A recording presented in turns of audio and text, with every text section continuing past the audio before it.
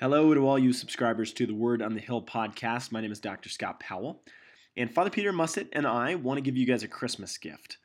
A few weeks ago, we taught a class here at the Aquinas Institute for Catholic Thought here in Boulder called Christ in the Stars, in which we explored the scriptural and the historical and the astronomical events that surrounded Christ's nativity. Really how all of Scripture and all of nature spoke together to announce the birth of the Messiah. Well, because so many of you have requested it and asked us about it, we'd like to give you guys the gift of the recording of the entirety of that class that we taught. So included now in this podcast is part 1, session 1, that was recorded on November 23rd of 2016. So without further ado, please enjoy part 1 of our class, Christ in the Stars. Tonight, we are beginning the first part of a two-part series about finding Christ in the stars. And we're going to divide these two sessions tonight and then next Wednesday, same place, same time.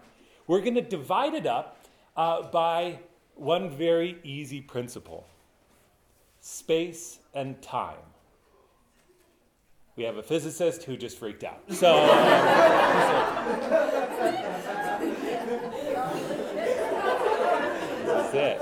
this is it. Which is, it's just glorious. And it's like the two things, in a certain sense, as we get older, sometimes we can lose our awe and wonder in relationship to what space and time are. The mystery that we are plunged in as we go through our daily lives is more profound than we give time to, give credit to what we're experiencing as we go through this world. So tonight, we're going to focus on time. Time and how we go through it, specifically around some events that have taken place within time. Scott and I have been preparing, and as we were going through and looking at what was happening, he has opened my mind to something that is so exciting that I really I'm really in awe of what God is doing between us in theology. Somebody once said to me recently, they said, a fantasy is something that you need no one else for. A dream demands other people. And the dream of being able to contribute to the whole world, one verse, one little moment, one idea that can help another person encounter Jesus Christ is the most exciting proposition that I have in my own life. And so we're going to go through and talk about time tonight. And time in the relationship, in relationships, in this dream that God is actually going to pour out, because he propels us into community. He doesn't isolate us. It's not what God is wanting to do. Now, we're not going to do this in a specifically academic mode either. This is going to be academic in content. And in fact, I actually have never heard anybody in my walk speak of what we're going to be talking about in the next 2 weeks. It's actually new. I think that's what's so exciting, is that the mysteries of God are never plunged entirely. We can keep going into the mystery of God and see more and more and more until literally we will always be in that state. That is what heaven is that it's the continual unfolding of the mystery. And so while we're in time, we experience a tremendous amount of change, a tremendous amount of relationships. So I'm going to open it up. Tonight's format, Scott is going to speak about the substantial portion of this evening. Next week, you're going to get me for a little bit more of a substantial portion when we engage in space and what is happening within space. And then at the end of it, I'm going to give a little bit of, at the end, speaking about another set of relationships that's going to help us contextualize and experience Christ anew. And that's what we're longing for. And then, of course, we're going to be able to have a little bit of a conversation at the end to talk about some of these ideas. It is just absolutely wonderful, and I'm so thankful that all of you are here. And I'd like to invite Dr. Scott Powell to address you. Thanks, Father. Father Peter's all cool, and I feel like the nerd with my books and this cool sweatshirt on. One of the things that I think we don't have the market cornered on this. And as Father Peter and I have been going through some of this stuff, some of it's old to both of us, some of it's new to both of us, it's been really fun to kind of bounce ideas off of each other. But what we've kind of come to, again, Catholics haven't cornered the market on understanding the Nativity story. And what we're going to talk about, again, in time, in space, really the heart of the matter is that matter is at the heart of things. That was a pun, a pithy saying I didn't mean to come out of my mouth, but I'm a dad, so I say those things. But Catholics have an understanding of the material world that I think gives us a particular insight into things that some of the rest of our Christian friends might not always see. We've taken a lot of the insights that we're going to share with you from some amazing Protestant scholars. But I do believe that it's our Catholic formation, our Catholic worldview, which is very material. It's nitty-gritty. There's the stuff of life that has kind of exploded our minds to some things. One of the things, so I grew up in Boulder. This is my hometown. Went away for a number of years, came back. But one of the things that always speaks of Christmas to me, I mean, probably more than any other image for me in my personal life that speaks of Christmas is when that star gets lit up on Flagstaff Mountain.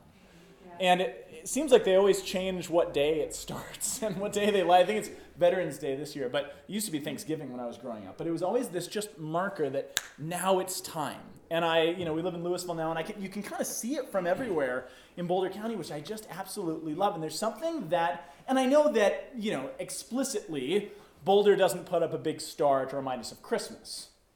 But at the same time, there's a big stinking Christmas star above the city of Boulder. You can't get around that. It's just there speaking of this reality. It's tangible, it's lit up, it's bright, it's visible from everywhere, and it reminds us of what season that we're in. No matter what time of year they want to light it and unplug it every year, it still is there in Advent and at Christmas, and it speaks to that. And there's something so profound. I remember when I shouldn't share this. It's already coming out, though. I was in high school, and I remember one night, it speaks to the importance of this. So one night, we were punks in high school, and I came to know the Lord better later. But I remember being in high school, and the cool thing to do in Boulder is to go up and hike to the star. And so it was late one night, and we all went up Flagstaff, and we hiked up to the star, and it was really neat. And we were having a snowball fight. And of course, I slipped on some snow. And have you ever been up to the star? It's pretty steep up there, especially when there's snow and ice. And I slipped. And, it's just reaction, knee-jerk reaction. I reached up, and I got a pole, and the pole led me to a string, and the string snapped, and a bunch of fireballs went off around my head, and before I knew it, the star was out.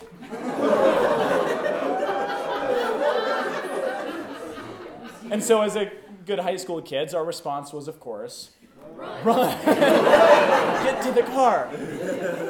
So we got out of there as fast as we could, and we ended up going to somebody else's house, and we met up with some other friends, and we kept hearing, everyone's like, did you guys see the star? Some jerks put out the star. But you could tell everybody knew. The star went out, and Boulder was aware, and they were mad about it, which there's something really good about that, isn't there? Well, this is a big deal, and I remember, this is the last part of the story. I woke up the next morning. Again, I'm in high school. I was on Christmas break. And I went upstairs to the kitchen. My mom was reading the Daily Camera. She was like, the headline on the front, it must have been a slow news day, but the headline was that it said literally, hooligans put out star. And my mom held it up and she was like, did you see this? And she had that look. She's like, I know you did this. I know you well enough. But there's just, so that's a small anecdote, just to speak to the fact that symbols matter. Material things matter. Things that we can see and look at and touch and smell and taste and all the rest of it, they actually matter, which is why God becomes incarnate in time. God becomes incarnate in space. And isn't it interesting that when the Messiah of the world is born, even the stars, even the cosmos are speaking to that reality. That is not a coincidence. It's not a mistake. And as Father Peter is going to point out, the world took notice of that. The world took notice of that. But to back it up a little bit, we want to talk about time tonight.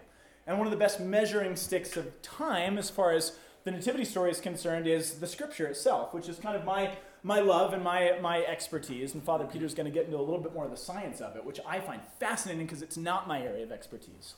But where we get the Christmas story, as we know it, the nativity stories come mainly from the Gospels of Matthew and Luke. Matthew and Luke. And I want to talk a little bit about the Gospel of Luke, because Luke is a crazy gospel, and it's incredibly interesting. And Luke is set up like a Shakespearean play. And I love Shakespeare. And the way that Shakespeare tends to set up his plays is before the main character is ever introduced, you have a whole chorus of background characters that come out and sort of set the stage and lay down the foundations for the main characters that are going to come. And that's exactly how Luke lays out his gospel. It is very intricate and well done and merits some attention. And the way that he sets this up is profound. There are 2 annunciations in Luke. Now, most of you are Catholic, maybe not everybody. But when we hear the word the Annunciation, what do you think of? What's the Annunciation? Gabriel came to Mary, and it says, you're going to have a child. Well, in Luke's gospel, there's 2 Annunciations. Do you know what the other one is? Zechariah and Elizabeth, who give birth to John the Baptist, Jesus' cousin, right? It's very interesting. The background chorus of characters that prepare the way in the Gospel of Luke for Jesus, for us to recognize, are actually 3 sets of couples. And some of you may have heard me talk about this in the past, but there's 3 couples.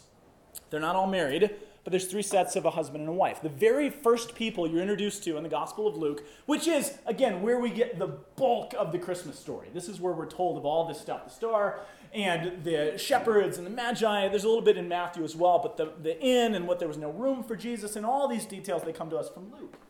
But at the beginning of Luke, we're introduced to a couple. It's Zechariah and Elizabeth. And then about a chapter or so later, we're introduced to another couple, Mary and Joseph. And then a little less than a chapter later, we're introduced to another man and woman. They're not married, but it's 2 prophets, Simeon and Anna. And those 3 couples, those 3 pairs, set the stage for everything. And I've always sort of known, for a while I've known this since I've started studying this, but we came to a new insight in the last couple of days that sort of blew that whole thing wide open. And I started to see why exactly Luke is doing that. So, to get there, let's start at the beginning. I'm going to start with these first 2 couples. If you have a Bible, open it up with me to Luke chapter 1. If you don't, look onto the Protestant next to you who brought theirs. Sorry, it's such a lame joke. It's in the very beginning of the Gospel of Luke, chapter 1, and I want to start in verse 5. Chapter 1, verse 5. It says this. In the days of Herod, the king of Judea, there was a priest named Zechariah. I think it's interesting that in the very beginning of his book, Luke is already situating you in time. He's already reminding you that this matters when this happened. Jesus could have become incarnate to any group of people in any period of time, anywhere in the world that he wanted to. But he chose one particular culture, a particular group of people, in a particular place, in a particular time. This is why I keep harping on this with Father Peter, because I'm fascinated by it. Does anyone ever go to midnight mass? I remember we have little kids now, so we do the midnight mass at 4. But, growing up, I remember always going to midnight mass. And my parents it was before I knew what was going on, they would drag us there. And I remember half the church was asleep. You could smell wine on everybody. But there was something just, even as a little kid, just kind of magical about it. Because you're up at midnight, and there's this incense, and there's lights, and it was fascinating. And there was something so mystical about midnight mass. Does anyone know how midnight mass begins? It begins unlike any other mass in the liturgical year. How does midnight mass begin? Anyone remember? Not in the darkness. That's the Easter Vigil. Is it when they read off The long timeline thing. It's called the Roman Martyrology. But it's that long thing they read in the 26th year of Tiberius and the 17th Olympiad and the blah, blah, blah, blah. And it goes on, and it kind of gets long and a little bit boring as you're tired at midnight. But what the church is doing is reminding us that time matters. It matters what's happening in the world because God is a God of the material world. God is a God of his people. God is a God who becomes incarnate and walks among us. And it matters who the king is. It matters who the governor is. It matters what year of the Olympics it is, for Pete's sake. That's what the church is trying to drill into your mind, that God became one of us in time and in space. And that's amazing because no one in human history saw that coming. And it matters what year he did it. Because he could have chosen any time, but he chose then. So Luke is setting you up in the days of Herod, and Herod was not a well-loved king. So Luke is basically saying in the battle days of Herod, king of Judea, there was a priest, and his name was Zechariah. He was the division of Abijah. And he had a wife who was of the daughters of Aaron, and her name was Elizabeth. And they were both righteous before God. They walked in all the commandments and ordinances of the Lord. They were blameless. But they had no child. This is verse 7. They had no child because Elizabeth was barren, and they were both advanced in years. Okay, take a step back for a second. What do we know so far, according to Luke, about Zechariah and Elizabeth? What do we know about them?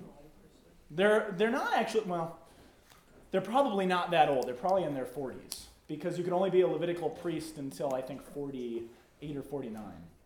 So, they're not that old. They were righteous but barren?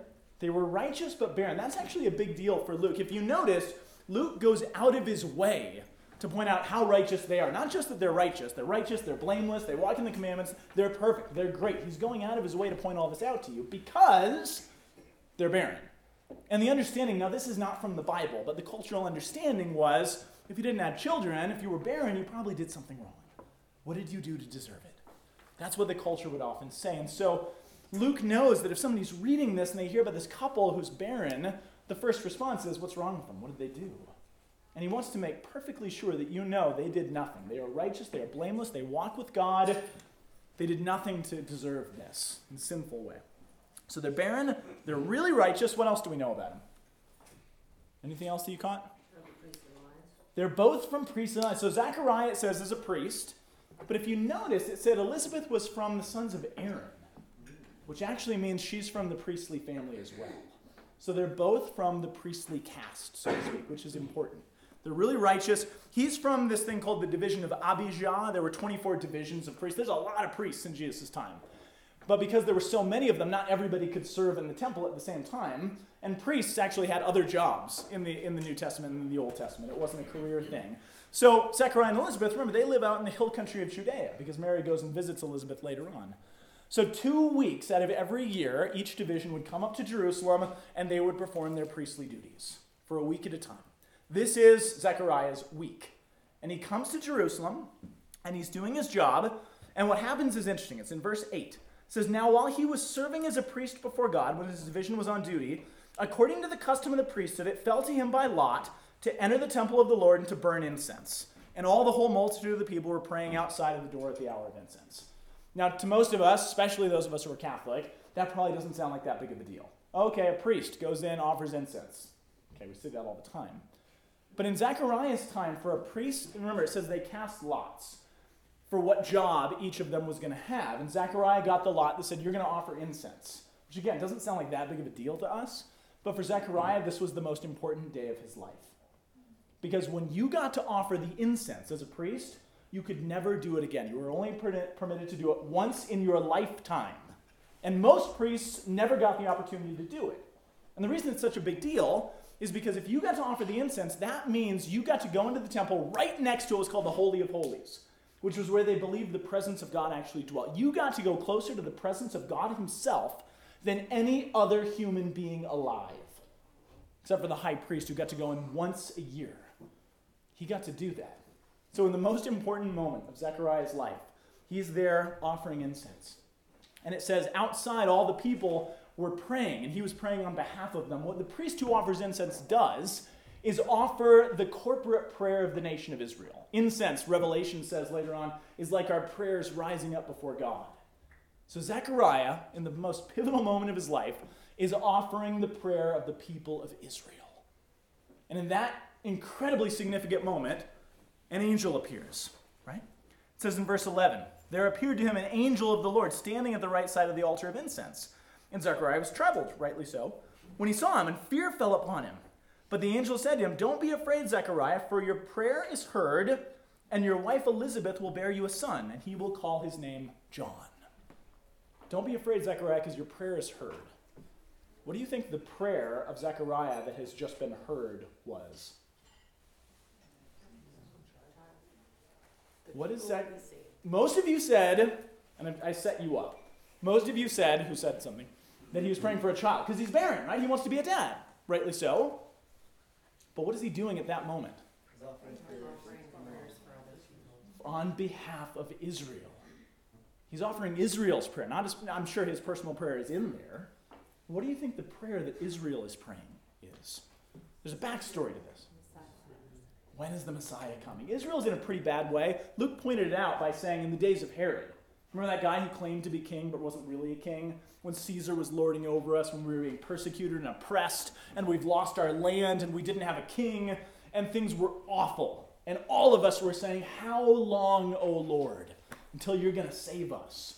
Because the Old Testament was clear that someday God would step in and set things right for Israel. They would have a king again. They would be a people again. They would have their land. God would rescue them from this terrible fate that they're in. The prayer of Israel is, how long, O Lord? That's what Zechariah is offering the prayer for. How long? And an angel appears and says, guess what? Your prayer is heard.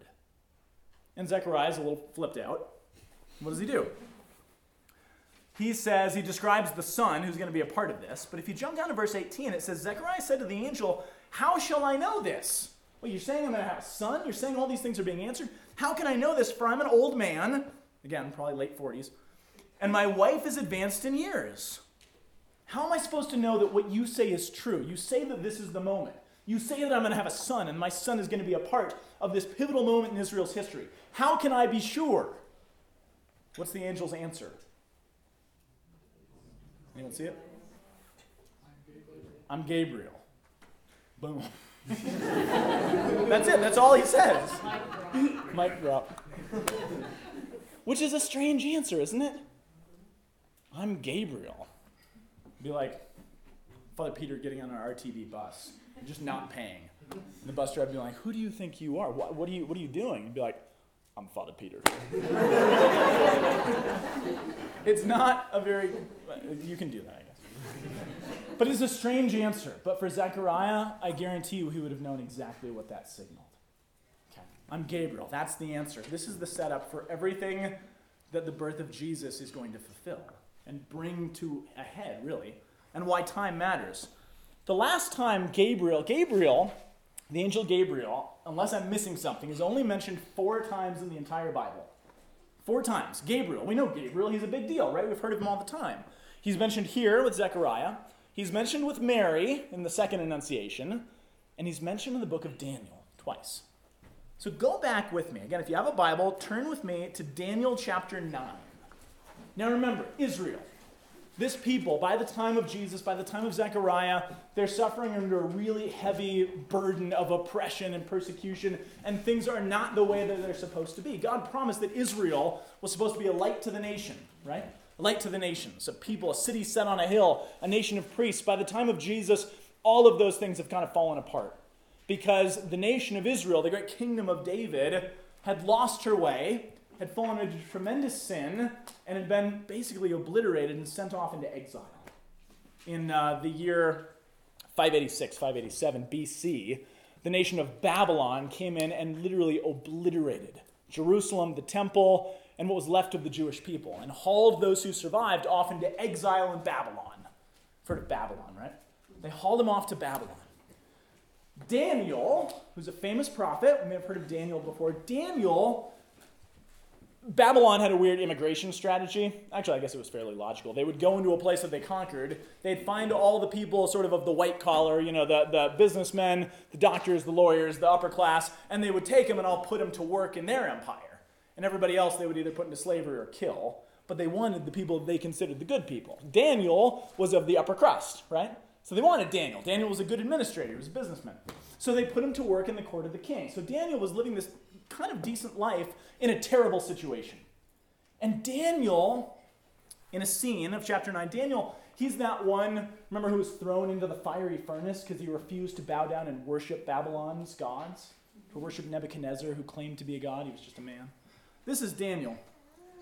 In chapter 9, it says Daniel, well, let's just read it. If you're there, it's in chapter 9, verse 20. If you're not there, just listen. Chapter 9, verse 20, it says, Daniel says, while I was speaking and praying, this one evening, I was speaking and praying, I was confessing my sin and the sin of my people Israel. I was presenting my supplication before the Lord my God for the holy hill of my God. While I was speaking in prayer, the man, Gabriel, whom I had seen in the vision earlier, came to me in swift flight at the hour of evening sacrifice. That's the hour where, if Jerusalem was still standing, a priest would be offering the incense. At that very same hour, Daniel sees Gabriel. What is Daniel doing? It says he's offering his prayer and the prayer of Israel, prayer of his people. And he came and he said, "O Daniel, I have now come to give you wisdom and understanding. At the beginning of your prayers, a word went forth, and I've come to tell it to you, for you're greatly beloved. Therefore, consider the word and understand the vision." His question is, his prayer is, if you read the rest of the chapter, "How long, O Lord? We've been hauled off in exile. We've lost our kingdom. Our temple's gone. How long are we going to be in slavery?" And the angel shows up and says, "Hey, I'm Gabriel. Guess what?" Verse 24. I'm spending too much time with Father Peter. Verse 24, it says, 70 weeks of years are decreed concerning your people and your holy city, to finish the transgression, for iniquity, to bring in everlasting righteousness, to seal both vision and prophet, and to anoint a most holy place. You want to know how long your people are going to be in exile? You want to know how long until God steps in and sets things right, forgives everything, restores you as a people? It says 70 weeks of years are decreed.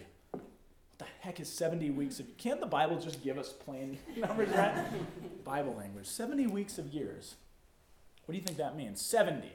70 makes sense, but what is a week? 7 days, right? The Hebrew people, oftentimes numbers were more, they were more qualitative than quantitative. That's what I'm trying to say. And they didn't have numerals in their language. So numbers had a great deal of weight to them. 70 weeks. What that's saying, if a week is 7 days, essentially what the angel is saying is 70 times 7 years are decreed, which is actually pretty darn specific. What is 70 times 7? Anybody do quick math? 490 years. So the angel Gabriel, that was quick. The angel Gabriel says, okay, you want to know how long this is going to happen? You've been hauled off into slavery. Things are going to get kind of ugly. You're going to suffer. Till when?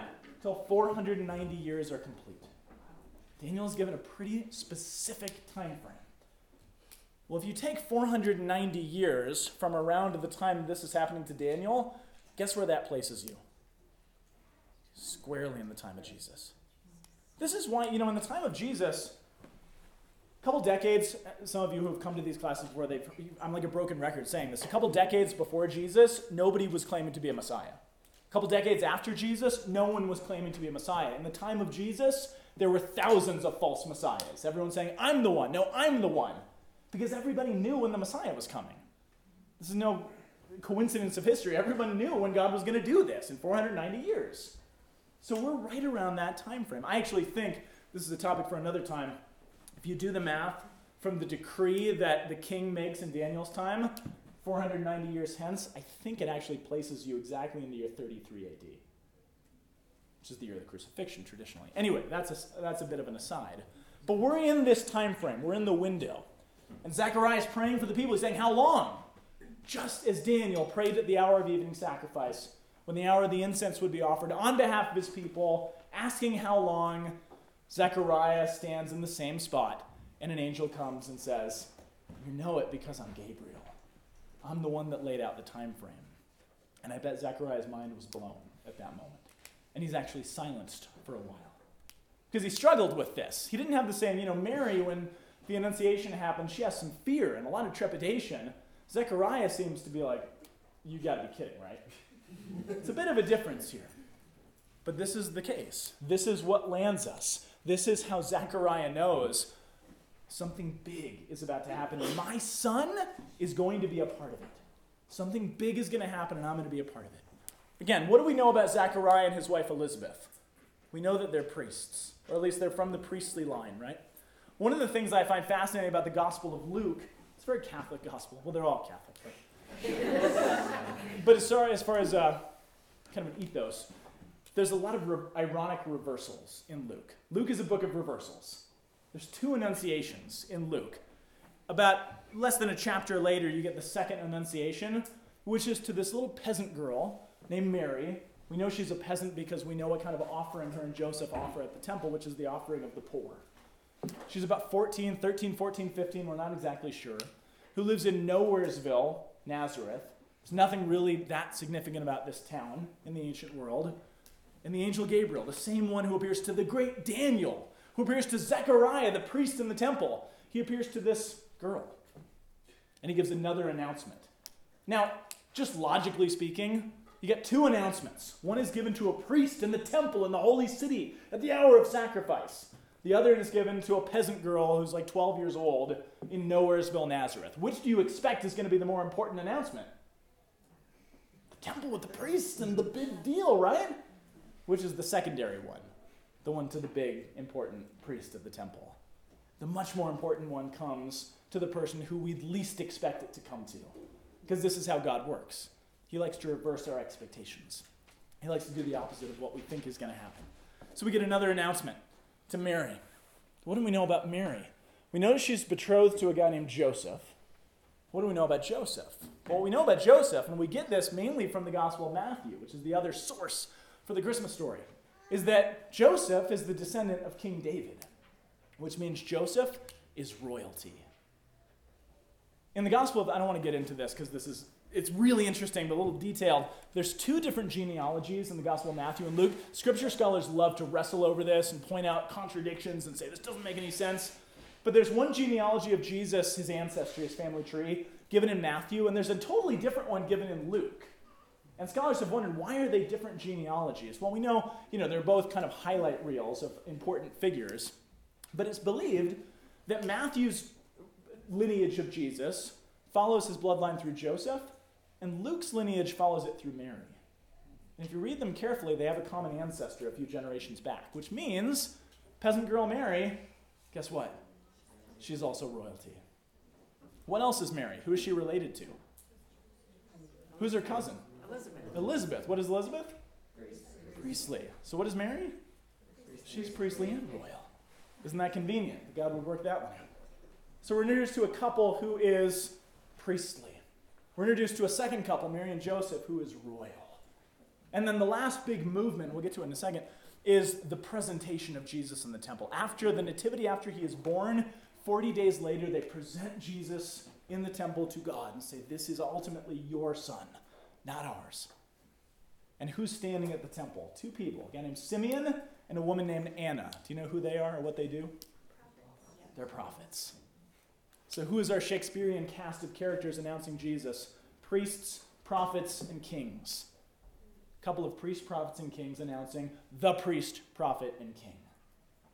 Now one more thing, and I'll turn it back over to Father Peter. And this is the thing that I think is going to frame the rest of kind of where we're going with this. This is the backdrop. There's a lot of background, but it's really good stuff. Luke knows what he's doing, and he's got a very purposeful way of laying out his gospel. There's three major movements in the Nativity story. There's the Annunciation to Zechariah, that's John the Baptist. There's the Annunciation to Mary, that's Jesus. And then there's the presentation in the temple. And then there's the birth, of course. I guess there's four movements. The Annunciation to Zechariah, Annunciation to Mary, the birth of Jesus itself, and then the presentation in the temple. Does anyone know what Luke's job was before he became a follower of Jesus and wrote a gospel? He was a physician. He was a doctor, the beloved physician, which means that Luke is scientifically minded, which means he's probably mathematically minded and scientifically minded, which means that nothing in his gospel is probably haphazard. It's very purposeful, it's thought out, and it's systematic. Luke gives you a couple of movements of what's going on, and you might say that there's a coincidence going on here, but I really don't think that there is. So I'm going to propose something to you, and maybe you've heard this before. Luke gives you a time frame. Those major movements that he goes through in the book are all based on a specific time frame.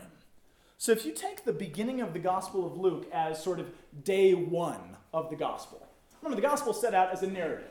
Every good teaching is a story. It's a narrative, right?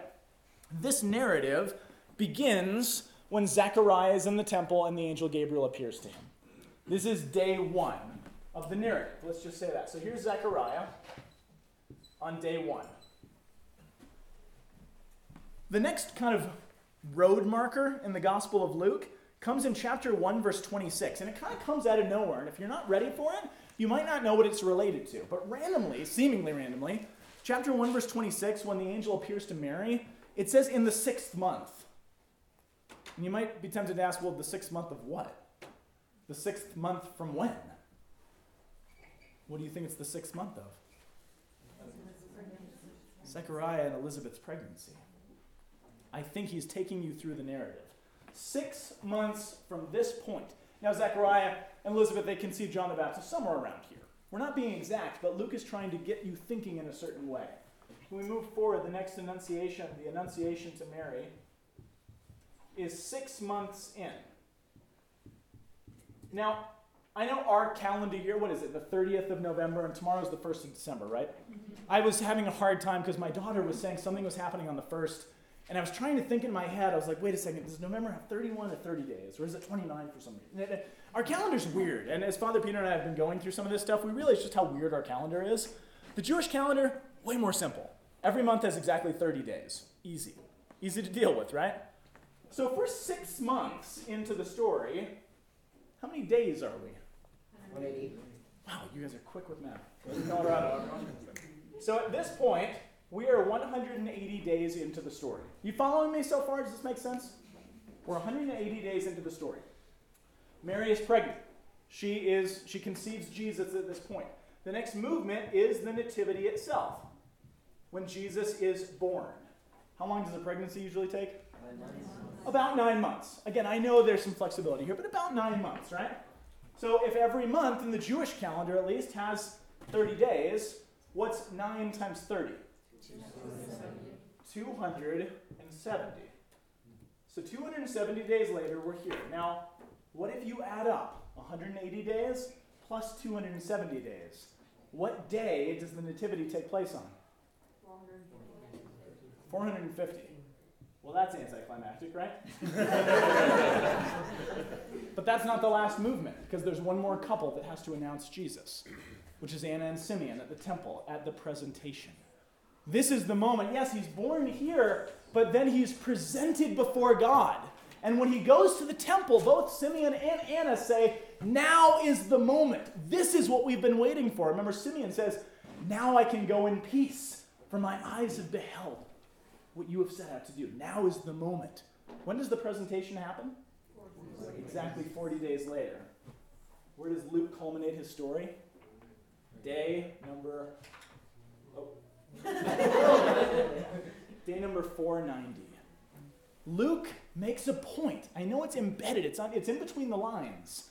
But I think Luke makes a point to lay out his whole narrative over the course of exactly 490 days. Because he does not want you to miss this prophecy is coming true. This prophecy is being fulfilled. The birth of this baby, this marks the end of exile. This marks the forgiveness of sins. This marks the coming in of righteousness, the setting things right of God. This marks the moment that the world is changing. So at that point, I think I'll toss it back to you. Luke loves inversions. He likes to take the lowliest and make it exalted. And Mary's Magnificat, she sings the profound praises after she encounters Elizabeth. And she talks about how the Lord takes down the mighty and lifts up the lowly. He makes those who are filled with all food languish, and those who are hungry, they are filled. And so it's just so beautiful. And looking at that, isn't it fascinating to see that 70 weeks of years? No wonder we're throwing in the word week. You know what I'm saying? Like, a lot of times, Hebrew is rich, so it's going to have more meaning than just the very surface meaning that we see. It's going to have a lot more context. And so now all of a sudden, this 490 is like, it's really inspiring. But where are those 490 days? We believe from the depths of our being that as a church, as a believing people, that Jesus Christ occurred within history, within time. He walked as one of us. He breathed the same air. The Jordan that he was baptized in, that water is still flowing around the world. That water exists. He actually took soil and was made into his body. All of the nutrients that Mary gave him a real body within real time. So this for us is like a really radical question. When were those 490 years? What Artaxerxes? What was it? Artaxerxes the first. We can actually date from that point. 458 BC. Which, by the way, when we transition from BC into AD, we don't go into zero. Zero was not introduced as a concept until much later in history. So we just flip-flop right back over. So we can look, and wouldn't it be interesting if it would actually coordinate that moment of history where we see Artaxerxes the first, and then all of a sudden we end up at a really interesting place, maybe at the crucifixion of our Lord Jesus, 490 years later in time. We can look and we can say, okay, let's get some numbers. 490 years, now all of a sudden we're at the crucifixion, and we know that, there's two times in which we have the Friday of the crucifixion, Good Friday, takes place within Nisan 14. Nisan 14 would be the date of Passover. So we know we could choose between two very specific dates. If you compare the ancient Hebrew calendar and the Gregorian calendar, and you end up with April 3rd, 33 AD, or April 7th, 30 AD. So scholars have to look, and you say, okay, well, how do we root that really in something else? And that is where we look to stellar events. Because this is what's so complicated about what we're studying. I got on a website to try to figure out, okay, what is the drift between the Hebrew calendar, which is primarily lunar but has solar elements in it, and our very bizarre Gregorian calendar? How do you calculate them so that we can actually get exact dates throughout time? And it is really mathematical. I think Gary's the only guy here who would really like that. I'm just kidding. Gary, not even Gary. Okay, maybe we have some other mathematicians. But I was looking at these things, and they were entirely unintelligible to me. And so I said, man, I'm more simple than this. And so if I'm simple, we have to ask this question of other people who spend their lives thinking and studying. And you can't help but end up with a very interesting couple in the 1500s, right after we have the Protestant Reformation. We have a couple of very interesting men, Tycho Brahe and Johannes Kepler. Tycho Brahe, these are men who are astronomers, but there was no distinction in the time between astronomy and astrology. If you were studying and engaging with the stars, you were engaged in future prediction. You were trying to make predictions about the world. That is what you did. Tycho Brahe was a weird dude. For any of you who have studied Tycho Brahe, this guy, he domesticated a moose. And so he would, this moose would like go and hang out until one time he actually lent it to another guy in the aristocracy. He said, oh yeah, you can borrow my moose. And so this guy got the moose drunk, and then it was going all over the place until it fell down the stairs and died. So his domesticated moose period was over at that point. But Tycho Brahe had this... was never loan out your moose to the aristocracy. I wanted to bring some Moose Drool beer here just so that we could drink it tonight. If you haven't had that, it's good Montana beer. And what's happening is that Tycho Brahe says, let's get empirical. Let's stop having fuzzy measurements. Let's get precise. But we don't have optical instruments. So he was really the last great astronomer that used the naked eye to do astronomy. He's going along, and he actually even got like an island, and he got like 100 people, and he gathered a school around himself, and he's like measuring things, but the towers swayed too much on this building. So he built an underground observatory, and he had built a paper mill so that he could distribute his findings. And the Copernican revolution had just taken place. And so Tycho is here, and he's saying, gosh, that really makes a lot of sense. But I still think he's like, because basically you have two main theories. You have the Aristotelian theory, which says that all of the bodies that are past the moon are fixed. They are in the same places. Even so, the planets in there are these crazy things, but they're in a fixed way. Copernicus comes along and says, no, of course the sun is at the center. And Tycho says, no, let's accept the fact that there are movable bodies. Let's reject Aristotelian cosmology, and let's get into this, but the Earth is still fixed. So Tycho started coming up with his own kind of theories, and he tried to make sense of them because nobody was making sense of this. But he was meticulous in making observations. He had the absolute best of the data in the late 1500s. So he's going along, and there is, and he's crazy. He gets into fights. If you guys know this, he got into a fight and somebody chopped the end of his nose off, and so he had a gold silver prosthetic nose that he wore, and a gigantic mustache, which I am still envious of. If you guys just look him up on Wikipedia.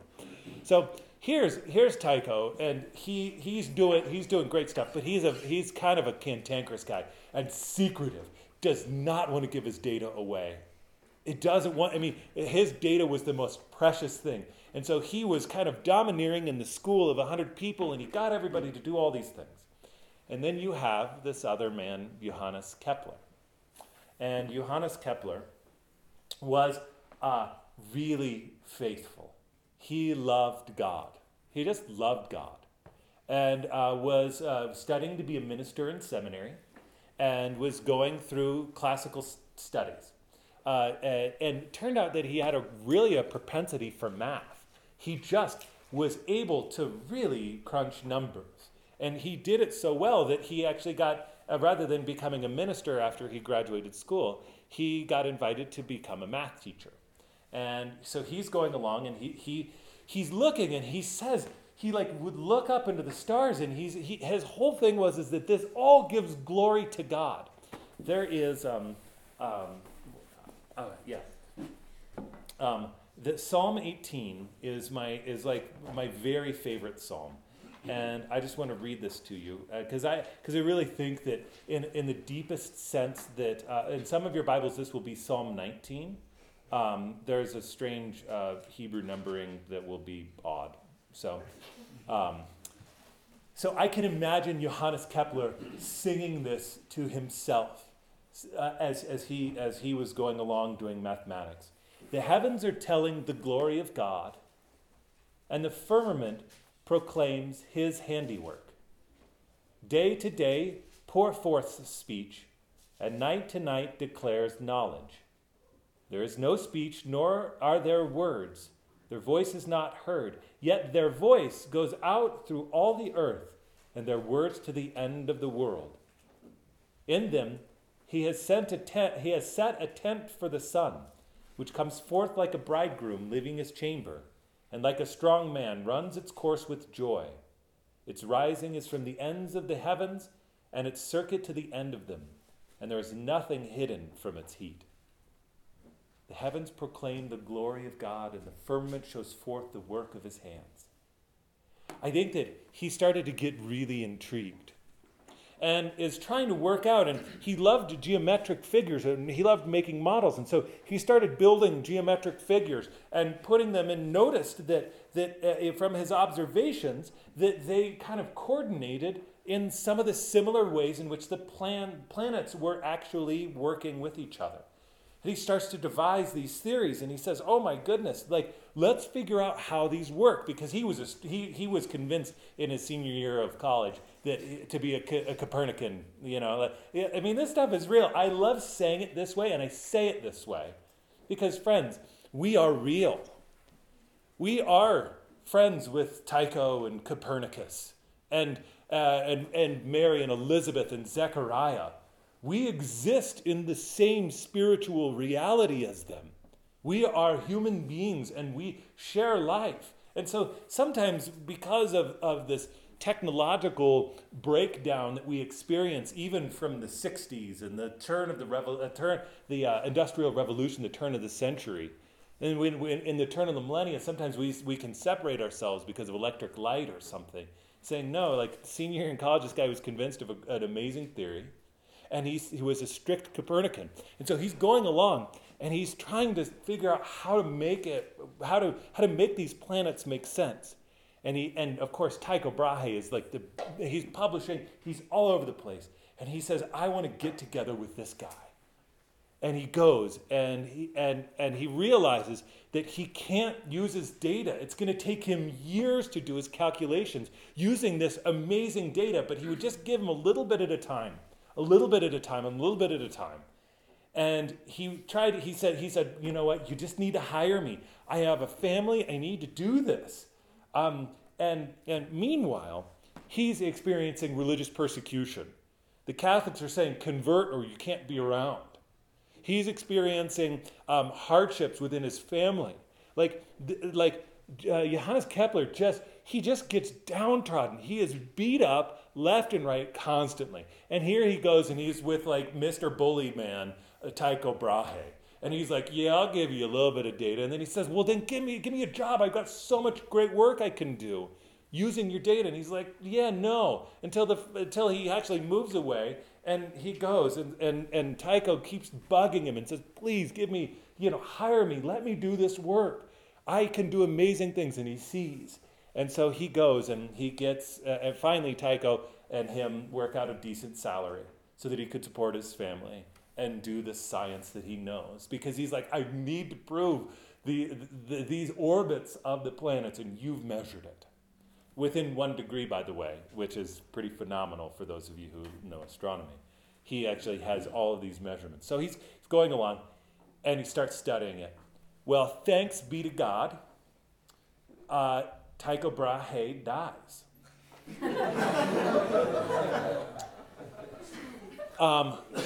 Because of his secrecy and his lockdown and his inability to share and to let anything actually go out, that he had totally stifled Johannes Kepler. Now, here's the thing, is that there was a big mystery.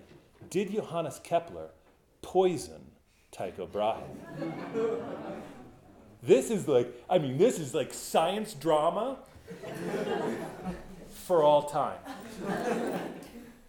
And Galileo was weighing in, and he didn't like what Kepler was doing either. So he's getting trashed by Galileo, by the Catholics, by the Protestants. His family is suffering, and Tycho Brahe is beating him up.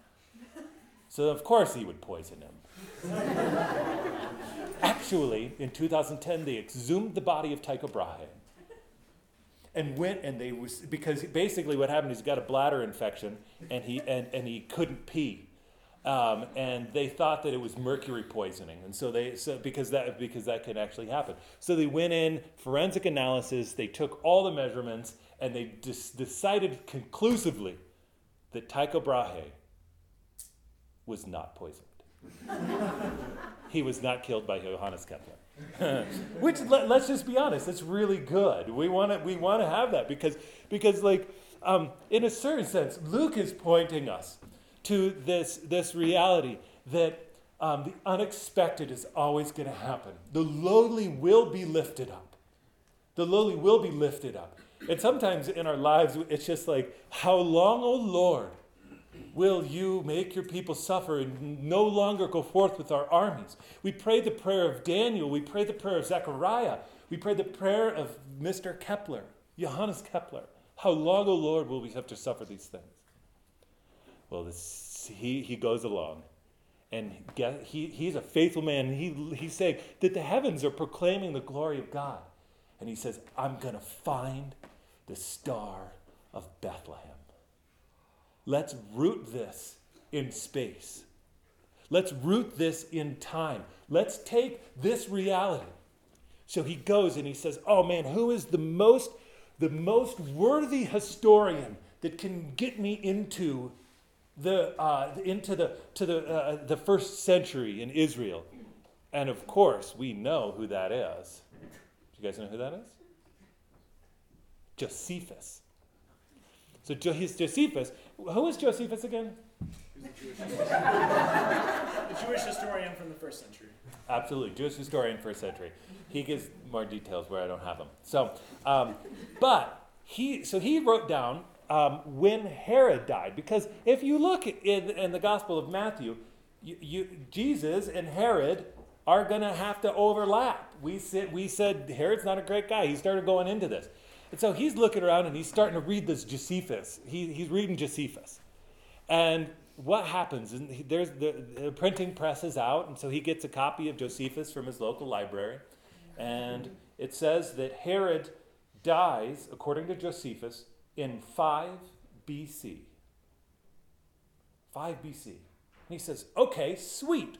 Now you have to remember, you can calculate using the laws of planetary motion, which he discovers using the data of Tycho Brahe and these amazing insights that he's had using the Copernican revolution and heliocentrism and this elliptical orbit of planets. So he can figure it all out. We still use them today. So he's looking and he figures all this stuff out. And so he starts making star charts. And he's looking for astronomical events from 8 to 5 BC. And he finds really nothing. And he keeps pounding his head for years. Now he does other amazing, profound work, but he doesn't find anything. What an underwhelming class. So thanks for coming tonight. Here's a man downtrodden, works all of his life, has one mission, has all the skills, all the data, all the tools to be able to accomplish it, and doesn't, and dies. That's like hard. How long, oh Lord? How long, oh Lord? Well, we fast forward, and we get into our age now. And we have the completion of this day's class, because we have figured out, using the scholarship that's widely available, that Josephus wasn't a printed book originally. And some scholars started asking the same questions and said, this Herod event is essential. It's essential when Herod dies, because if Herod dies, then we have to have Jesus born before Herod dies, because that is the historical record. So they were looking around, and they started looking in the manuscripts, just the handwritten versions that are written in shorthand Latin. Very hard to read, very hard to manage and navigate. Because when you write Caelibus, which would be like the heavens, in a manuscript form, because the parchment's so expensive, you shorthand everything. So you'd go COE with 2 dashes. So they don't actually decline and conjugate the words in manuscript form. You have to have good enough Latin to go back and to be able to make intelligible the declensions and the forms merely by the way that people put them together. So you have to transliterate them and then translate them. Super hard. That's why everybody relies on all of these printed versions of this, because it's transliterated and transcribed, and they have paper, not parchment. Well, they come back, and they look, and they go, and they say, okay, here we are. And they find in the manuscript tradition that one of the typesetters, the original typesetter for the printed version of Josephus's history, made a typo. Straight up.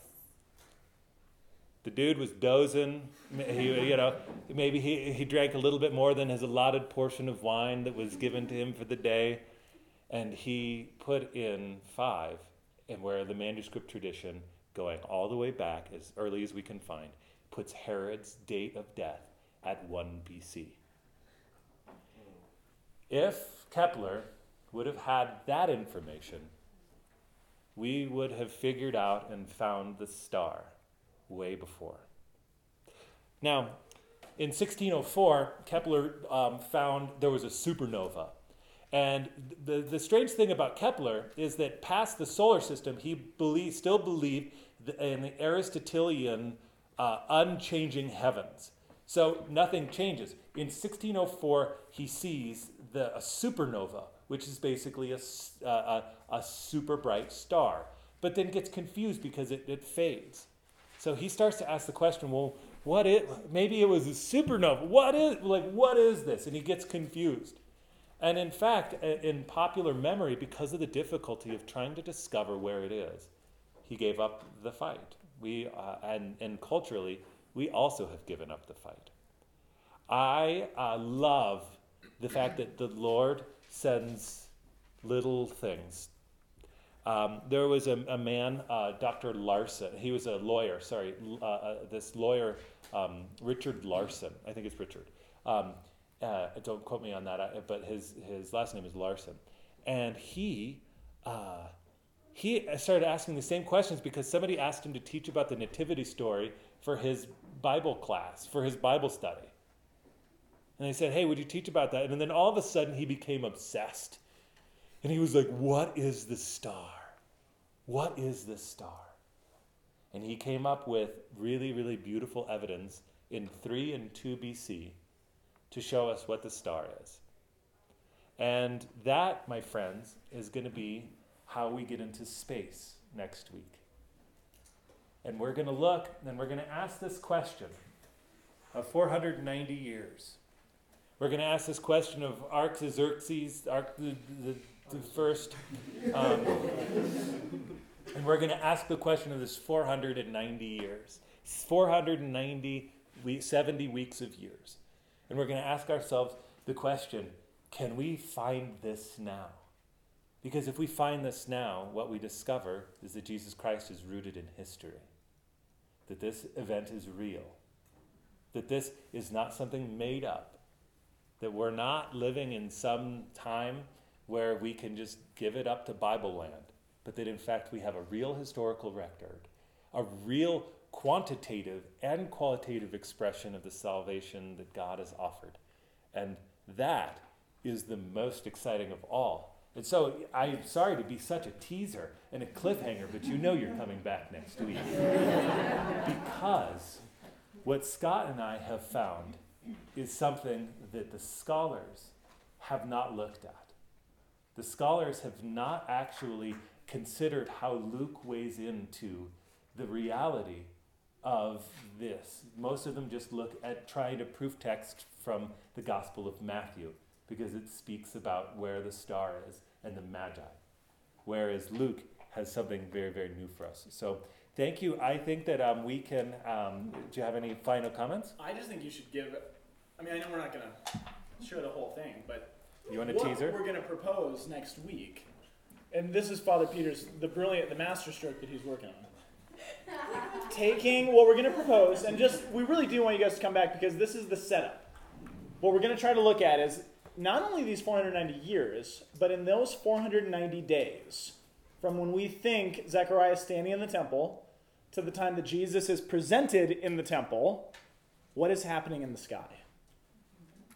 What is actually happening in the stars, and how does that coalesce in the Star of Bethlehem, and what other things are actually speaking to this, which is really, really cool.